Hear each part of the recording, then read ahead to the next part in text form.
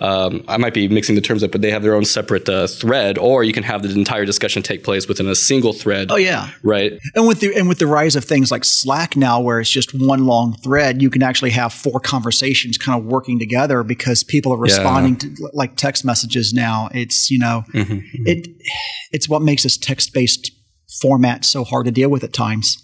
Yeah, that free-for-all effect. Can you really have a dynamic conversation among a group of people if everybody is siloed off into their own separate threads? I think it depends. You're listening to Instruction by Design, your podcast to the art of teaching. Discussion boards have been the interactive glue holding online courses together for decades. These asynchronous, threaded conversations have provided a means for learners to engage with each other and their instructors in a way that requires little bandwidth or technical know-how.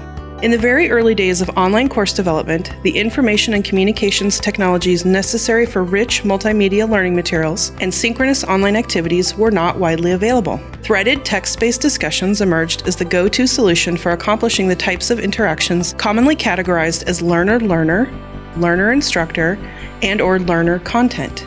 In a general sense, online discussions were employed as a way to emulate traditional classroom discussions, Socratic teaching activities, and Q&A sessions. This ease of use and comfortable instructional familiarity has ensured a persistent role for discussion board activities ever since. Discussion boards can be something of a chameleon, readily adaptable to serve any number of purposes, including administrative tasks such as posting general course announcements, to supporting the cognitive work of learning through application, analysis, reflection, or debate, and of course as a means for building and maintaining a positive and reciprocal social environment. A 2007 case study investigating faculty perceptions of the purposes, goals, and objectives of online threaded discussions noted that creating a sense of social community was seen as a solution to counteract the, quote, isolation of the distant student. But they also anticipated that the development of a warm social environment would elicit a free exchange of ideas and provide exposure to students with diverse backgrounds and beliefs. Pedagogically speaking, discussion boards may also be designed as a vehicle for learners to develop and demonstrate important general skills such as critical thinking, problem solving, writing to academic standards, and modeling profession-appropriate discourse. However, leaning on discussions solely for their flexibility and utility may risk a loss of focus or lack of alignment to broader learning objectives. Another challenge to consider is the assessment process. Are discussions treated as analogous to classroom participation exercises or as a qualitative assessment of learning? Should instructors focus on criteria such as posting frequency, substantiveness, and uniqueness, or adherence to prescribed writing standards, or essential demonstration of content knowledge? So, let's dive in and discuss how to design and manage those discussion boards for maximum success. Welcome to this episode of Instruction by Design, your podcast to the art of teaching. My name is Jeanette Senecal from the Academic Innovation Team at ASU's College of Nursing and Health Innovation. Discussing all the diabolical dimensions of discussion boards today are my colleagues, Celia Katretua, Aaron Kraft, Stephen Crawford. All right, so here we are. It's 2018. Is there actually still a meaningful role for discussion boards and courses today? Or to put it another way, why are we still talking about text-based asynchronous forums as a dominant form of instructional technology? Yeah, why are we doing that? When I think back to when I started, the very first versions of what became known as learning management systems, all they had to do was have very few basic features. The ability to post a document, usually a Word doc of your class notes or AKA lecture, maybe the PowerPoint slides, have the ability to do an online quiz, accept a document for a grading, and then a discussion board. That tool has now become a learning activity. You know, I don't know of any other tools that are now also known as learning activities at the same time when you think about it in that context.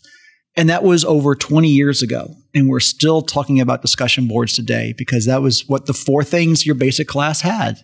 And now we've grown beyond that in so many ways, except discussion boards. I just read an article put out by Campus Technologies IT Trends called The Starters for Digital Leadership in Higher Ed. And in this article, Dr. Samuel Kahn, President and Chief Executive Officer for nonprofit technology consortium NJ Edge, talks about the route to personalized instruction. And he mentioned that he believes that there are 3 generations of digital online instructional design. The first wave being the text-based design in the learning management system. The second being adding in the videos and other types of learning pieces. And then now we're moving into personalized instruction. When I read this article, it made me think about how a lot of our courses are still stuck in that first generation, and we're still just starting to move into getting more of those online lectures happening in an effective way. And I think about why that is, and I go to the techno-literacy part of it. How literate are we of the technologies that we're trying to implement? And are we ready we're still starting to go into the augmented reality and the virtual reality, but how many people are actually out there and ready for that when we're still trying to master that first generation of text-based design and moving into that second generation of adding in the more interactive pieces? Yeah, I would say that there's still a preeminence of text-based communication in the internet age. Look how popular memes are, text on images. So I don't see a problem with discussion boards in 2018, which I'm glad I didn't say 2017. I've been writing it wrong the past few weeks. I think there is a role for it to play, for discussion boards to play. For me, the problem would be the interface. I don't want to start complaining about the learning management systems, but I know some of them just don't have a very user-friendly interface, and they're still maybe stuck in the mid-2000s or even before, where we should be maybe updating the fluidity of the design. And I think sometimes that keeps people from being able to act or interact as easily as they would like to. Because we're used to Twitter, we're used to Facebook, instantaneous posts, and being able to see that and have it come into your news feed, instantaneously. And it's hard to do that with the discussion board interfaces in some of these learning management systems. But from a pedagogical standpoint, I still think that discussion boards help to reduce the isolation that Jeanette had brought up in the introduction, that transactional distance, that sort of psychological distance that's all too common within an online course. And furthermore, I would say that they help to promote, or they're a tool for promoting instructor presence within the online classroom through allowing the instructor to facilitate discourse and direct instructions by interjecting themselves into the discussions that the students might be having with each other. So I still think there is a role for them to play. I would just like to see the interface upgraded to something that's 2018.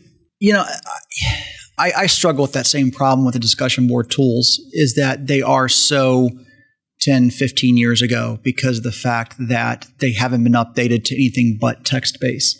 But the discussion board activity itself is still, unfortunately, poorly designed too often. And I say that because, again, going back to when we started with this in the 90s, the idea was that the classroom, we were trying to replicate the classroom in the online environment. And obviously we talk about stuff in the classroom, so therefore let's have a discussion board. And we really haven't developed good discussion board prompts on a consistent basis. Some of my favorite classes that I've taken as a student had well-designed discussion board prompts. Some of the worst classes I've taken had poorly designed discussion board prompts. And when you look at the tool, if we were to do something more modern, let's think about audio, video, etc. The problem with that is that's a slower throughput for information. If I had a poorly designed discussion board prompt, and as a student, I had to listen to a bunch of other students talk through audio, video of what the answers were, that'd be very painful. Reading them is bad enough, but at least I can do that quickly. Those are some interesting points that you bring up. I just wanted to add on to Aaron's comment about transactional distance. I agree, but also in a way, discussion boards do promote an appropriate level of transactional distance, maybe because it's not like text messaging and Facebook and it's not instantaneous. People do at least have to think a bit, ideally, before forging forward with a reply. So maybe that's part of the... Ideally. Yeah, ideally. Maybe that's part of the value. I wish I had a couple of studies with me here from the old days.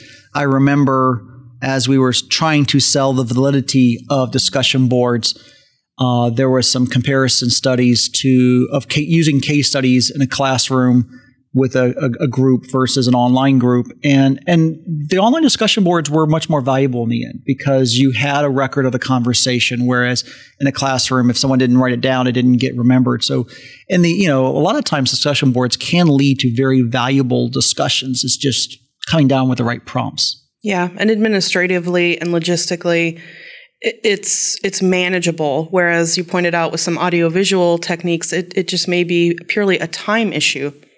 That's a great transition. We acknowledged in the introduction the importance of evaluating the purpose and aligning those discussions to the broader course objectives. But at that granular level, how do you develop the best possible prompts or questions? Where do you start? Well, go ahead, Celia. No, you're fine. Well, you said where do you start? And I am more of the mind lately to recommend starting discussion boards with an inductive task. And what I mean by that is often the first discussion board prompt will be introduction, tell us about yourself, right? And that's fine. But I would take it one step further and say, tell me something, as the instructor, I would prompt, tell me something that you know about this topic. For example, if this is an audio engineering course, I might say, give me an example of a song or a movie that you appreciate the audio quality of, and tell me why you think, what about that you like, something like that, right? Obviously flesh it out much better than that. But the purpose is that the learner has a chance to see what they know about the topic and confirm what they can bring to the table. And then they also get oriented to where the course is going to lead in the future, right? So you get oriented to the topic and you see what you know about it. And I think it's a nice sort of gentle way to push people into the discussion board. I would say that you have to start with your purpose. So what is the reason for your discussion board? What are you trying to get out of it? Are you using it as an assessment tool to see what the learner knows and what kind of mastery they have of that? Is it going to be for application of the topic that you're talking about within the course? Or is it merely just to see how well they can talk about the course within a discussion? I always think it should definitely be open-ended. There shouldn't be a closed, question where there's an ultimate answer, leaving room for some critical thinking and then possibly an opinion, because that's what allows for the instructor to be able to see what type of understanding or level of understanding the learner has in that specific topic. It also allows room for a discussion to occur. If you're adding in an opinionated answer, it allows others to be able to respond and have something to respond to. Whereas if you have a closed question, there really isn't much that you can respond to if you're asking for people to reply to posts. I think the opinions are extremely important. It needs to be fact-based opinions, though. And the reason why I say that is because I think some of the best discussion boards I've seen tend to be at the graduate level, where you're asking people to apply a concept to a specific context. And so I always think back to my instructional design courses, and we would say, we would do X, Y, and Z because we're higher ed. This is how we do things. And then somebody would chime up and go, yeah, that's never going to happen in my K-12 environment. And then someone else would come in, and then you'd have a discussion on why or why not that could happen. And then you would just have to discuss how you could do something like that. Then you would have someone talk about corporate education or military training. And so you end up getting a lot of perspectives. And I think that's always been my go-to favorite examples of my experiences with discussion boards. But too often I've seen where essentially the discussion board is a 500-word essay. That's the prompt, is essentially write a 500-word essay. Well, why not just write that as a paper and submit it to the instructor? Yeah. I'd rather see case studies be done. I'd rather see some sort of debate, controversial topics. Those are my favorite areas to do a discussion board. I think the concept of let's have 2 discussion boards every week is overkill, especially if if they don't have good prompts to really forge that discussion. Those are great points. I also love the opportunity for discussion boards to bring in some opportunity for reflection, but meaningful reflection. There's a point at which in some discussions where it's really helpful for an instructor to step in and add just a couple comments here and there to help tie things together and really prompt some closure, especially with those difficult topics and prompts. And I think it's important for the instructor to be in there and kind of poke the bear a little bit and make things spin out of control. The students think they've got it all figured out, drop a what if bomb on them and watch the students take it from that direction and what happens next. I think that's what you do in the classroom if the discussion petered out. And I think it's an important feature that the instructor needs to be involved. Yeah, those constructive cognitive challenges can be quite important. So, Stephen, to implement something like that, would you recommend like a thread-based approach where the entire discussion takes place within a single forum? Yeah, I mean, and that's what makes discussion boards such an interesting challenge is, they're all now pretty much threaded discussion boards now. And so you have some branches of the conversation that could be highly active and some that are just never take off. And some of the ones that never take off can be the most interesting ones, just that nobody mind it. And it's and then some people just ignore that because it wasn't their thread. So it's one of those missed opportunities sometimes, and it's really hard to manage. Well, there's two kinds, right? You can have where everybody maybe posts in their own separate, I might be mixing the terms up, but they have their own separate thread, or you can have the entire discussion take place within a single thread. Oh, yeah. Right. And with the rise of things like Slack now, where it's just one long thread, you can actually have 4 conversations kind of working together because people are responding to like text messages now. It's, it's what makes this text-based format so hard to deal with at times. Yeah, that free-for-all effect. Can you really have a dynamic conversation among a group of people if everybody is siloed off into their own separate threads? And I realize for organizational purposes, especially for large classes, you might not have a choice, but I'm just curious to get some opinions. I think it depends. I mean, I think it goes back to that focus. If you have perhaps small groups of students working on maybe a debate model, it might make sense to kind of have them in their own little areas and then bring them together for a larger conversation to close things off. The jigsaw approach. Yeah. Is that what that's called? I would say it is, because you're taking a larger discussion and then bringing pieces out of it to pull in a more... It kind of scaffolds the conversation. It gives the instructor an opportunity to direct the conversation towards maybe a sort of academic end or an related objective for the course. It narrows it down, brings out a smaller focus, or this is probably more of another approach, but to the jigsaw, but adding in a prompt from the instructor through the discussion thread that's already happening that says, what's something that someone hasn't said in this discussion. You're encouraging more thinking to happen based off of what's been said and then trying to pull out more information from them. So you're encouraging a little more thinking on their part. I'm just recalling how I've seen discussion boards set up both ways and the pros and cons. So I find that the discussions can be quite robust if it's taking place in a single thread.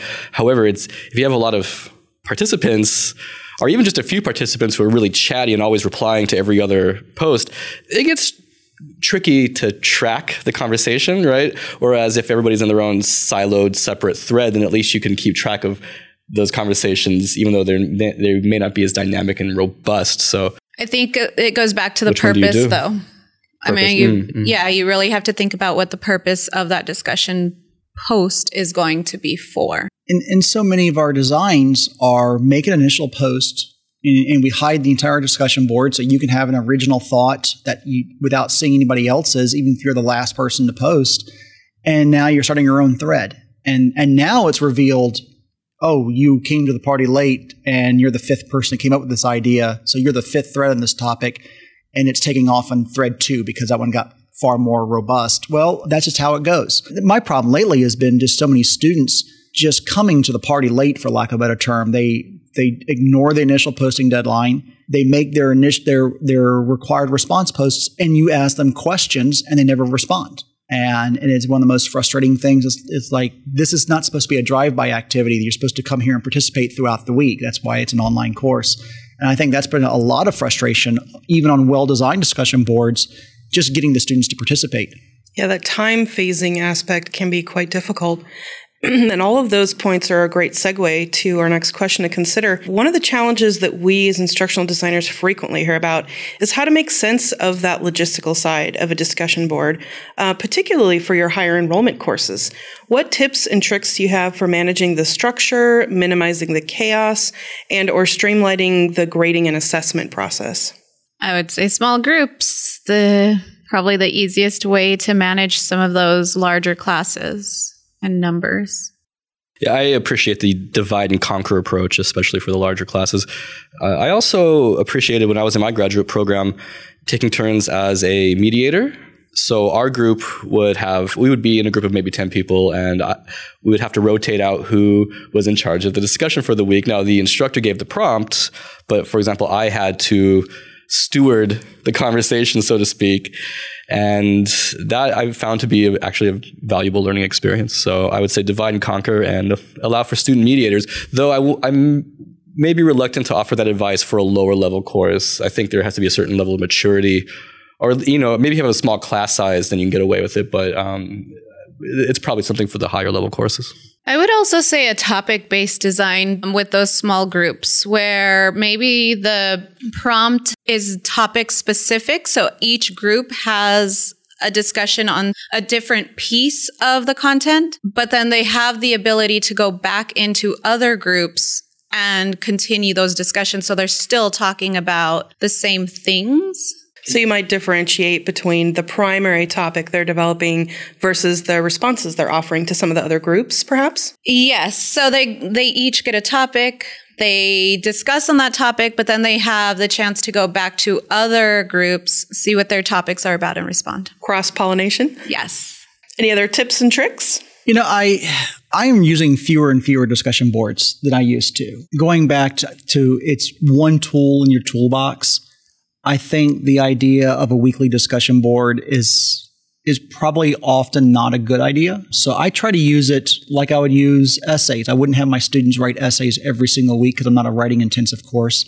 So therefore, I kind of mix it up a little bit. And so I try to be very focused on trying to use a case of some sort, some sort of case study, and whether that's introduced with a video or an actual case study written up by somebody, or myself. Just to give a starting point of where you're at and how to apply this in different situations. I think that by limiting the use of discussion boards, it helps because, again, it reduces the fatigue. And for me, it's more of a formative assessment as well. It's a chance to see how students are going to apply the knowledge, how they're going to discuss it, so that I can get an idea of where their knowledge level and mindset's at before doing a major assignment, so I can help correct. Those are good insights. One of the things that I've had some success with in a lower level undergraduate course is to challenge them to link the readings in a double entry journal methodology. So in other words, each student for their primary post picks out a different passage from the text or whatever reading or case study they've been assigned.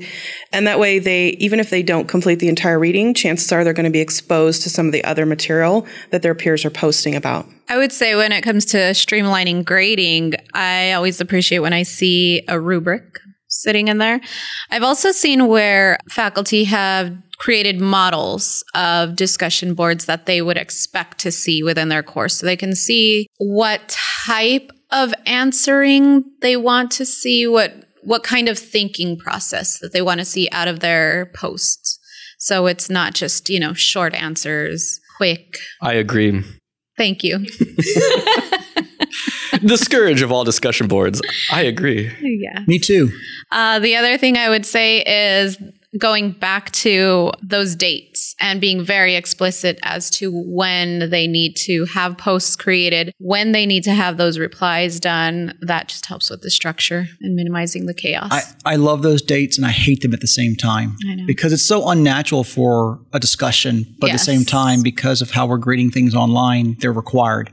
I agree. And it's so frustrating. I would love to see an LMS be able to do double dating. So if you have a discussion board, you have the ability to close off the original post date and then the reply date. Right now, there isn't one that has that, but I would love to see that. That would be a neat feature. A tiered dating system. I'm sure they'd find a way around it. That's true. But, I also worry about the lurkers, the students who tend to be more thoughtful. And I think discussion boards is a great tool for those students who like to be thoughtful, who don't react to in-class discussions where we're talking. They'd rather take some time to digest what they're seeing and reading and hearing, and then go look things up and give a thoughtful response.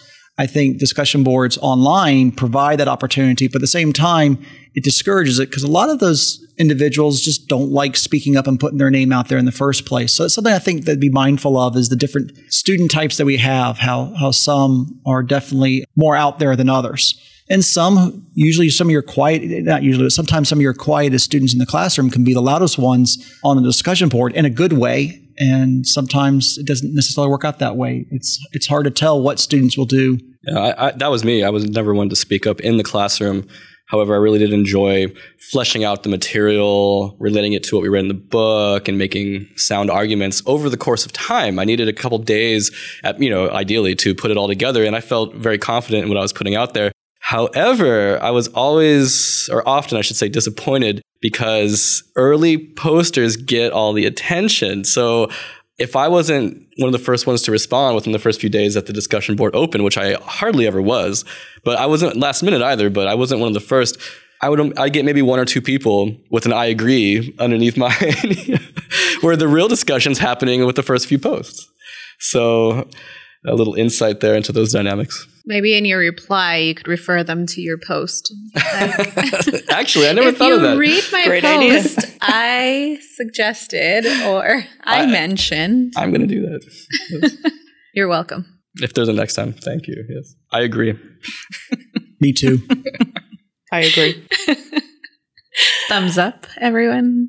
Smiley face. Well, it's funny you mentioned that because now we're seeing, thanks to iTunes, different LMSs are incorporating a 5-star rating where you can rate other people's posts and you can give them a thumbs up and different things. Yep. And there's part of me that likes that, the thumbs up at least, but the 5-star rating, there are times I'm like, no, I don't think students should be rating other students' posts. Could lead to some unintended consequences. Yes. Possibly. All of Aaron's posts getting 1 star. Exactly. Only one time did I participate in a discussion where we were rated, and I think I hit a solid 3 to 5 the whole time. Thank you very much. Good to know. For those ones that just go down the line and hit 3, 3, 3, 3, 3, or 5, 5, 5, 5, 5. I think basically posting little to nothing or like an I agree would have got you a 1, but... Wow. Quality over quantity there. I was proud of myself. What can I say? All right, gang. Do you have any other tools or approaches to recommend in place of traditional text-based discussion boards? And how do you go about evaluating their fit? One of my favorite alternatives is a tool called UCU. And what I like about it is it takes away some of the thoughtfulness of a discussion board. And what I mean by that is sometimes in an online course, you want the student to respond quickly. And so therefore, the student is given a video prompt, and then essentially and once the video prompt finishes, they have 5 seconds to get their thoughts together before the camera turns on and the microphone, and they're recording their answer, and they have 60 seconds to be succinct. I like things like that, especially when the goal of the course is that you know this material and you can react well and apply it quickly. So as opposed to, I can read a discussion board post, think about it for 3 or 4 days, and then write something. I like that snap judgment sometimes. I'm going to say it. Facebook, closed groups. I find that it's motivating for the learners. I see the faces in here. The listeners can't see the grimaces that I'm looking at right now, but I hate you so much right now.